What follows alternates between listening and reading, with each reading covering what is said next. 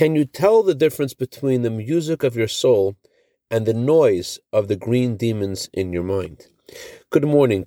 Rabbi Moshe Rubin, the legendary Chabad Chassid, shared the following parable to explain why we say those 15 adjectives after the recital of the Shema in the morning.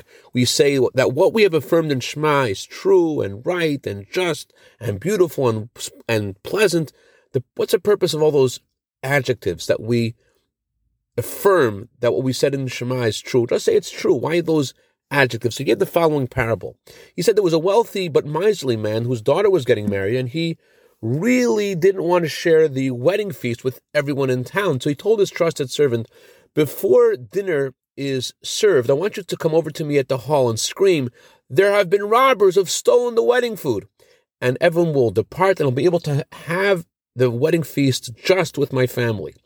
So at the wedding, this trusted servant indeed screams in a very authentic way that the food has been stolen, and the rich man is a little bit unnerved because it sounds like this really has happened. So he asks the servant, "Hey, you're just kidding, right? This is just our plan." He says, "No, robbers have indeed stolen their wedding food."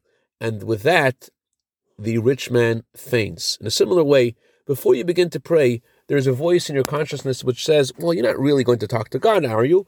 You're just going to do this because you want to satisfy your conscience. You do this every day. You don't want to feel bad about not doing it. But then you get into it, and you start talking to God for real, and you say the words of the Shema, love your God with all your heart, soul, and might, and you finish, and the animal voice within you says, you weren't serious, were you? And you say, no, I was serious. This is true. This is right. And with that, the animal voice inside of us faints away, and we're able to be face to face with our true soul and self.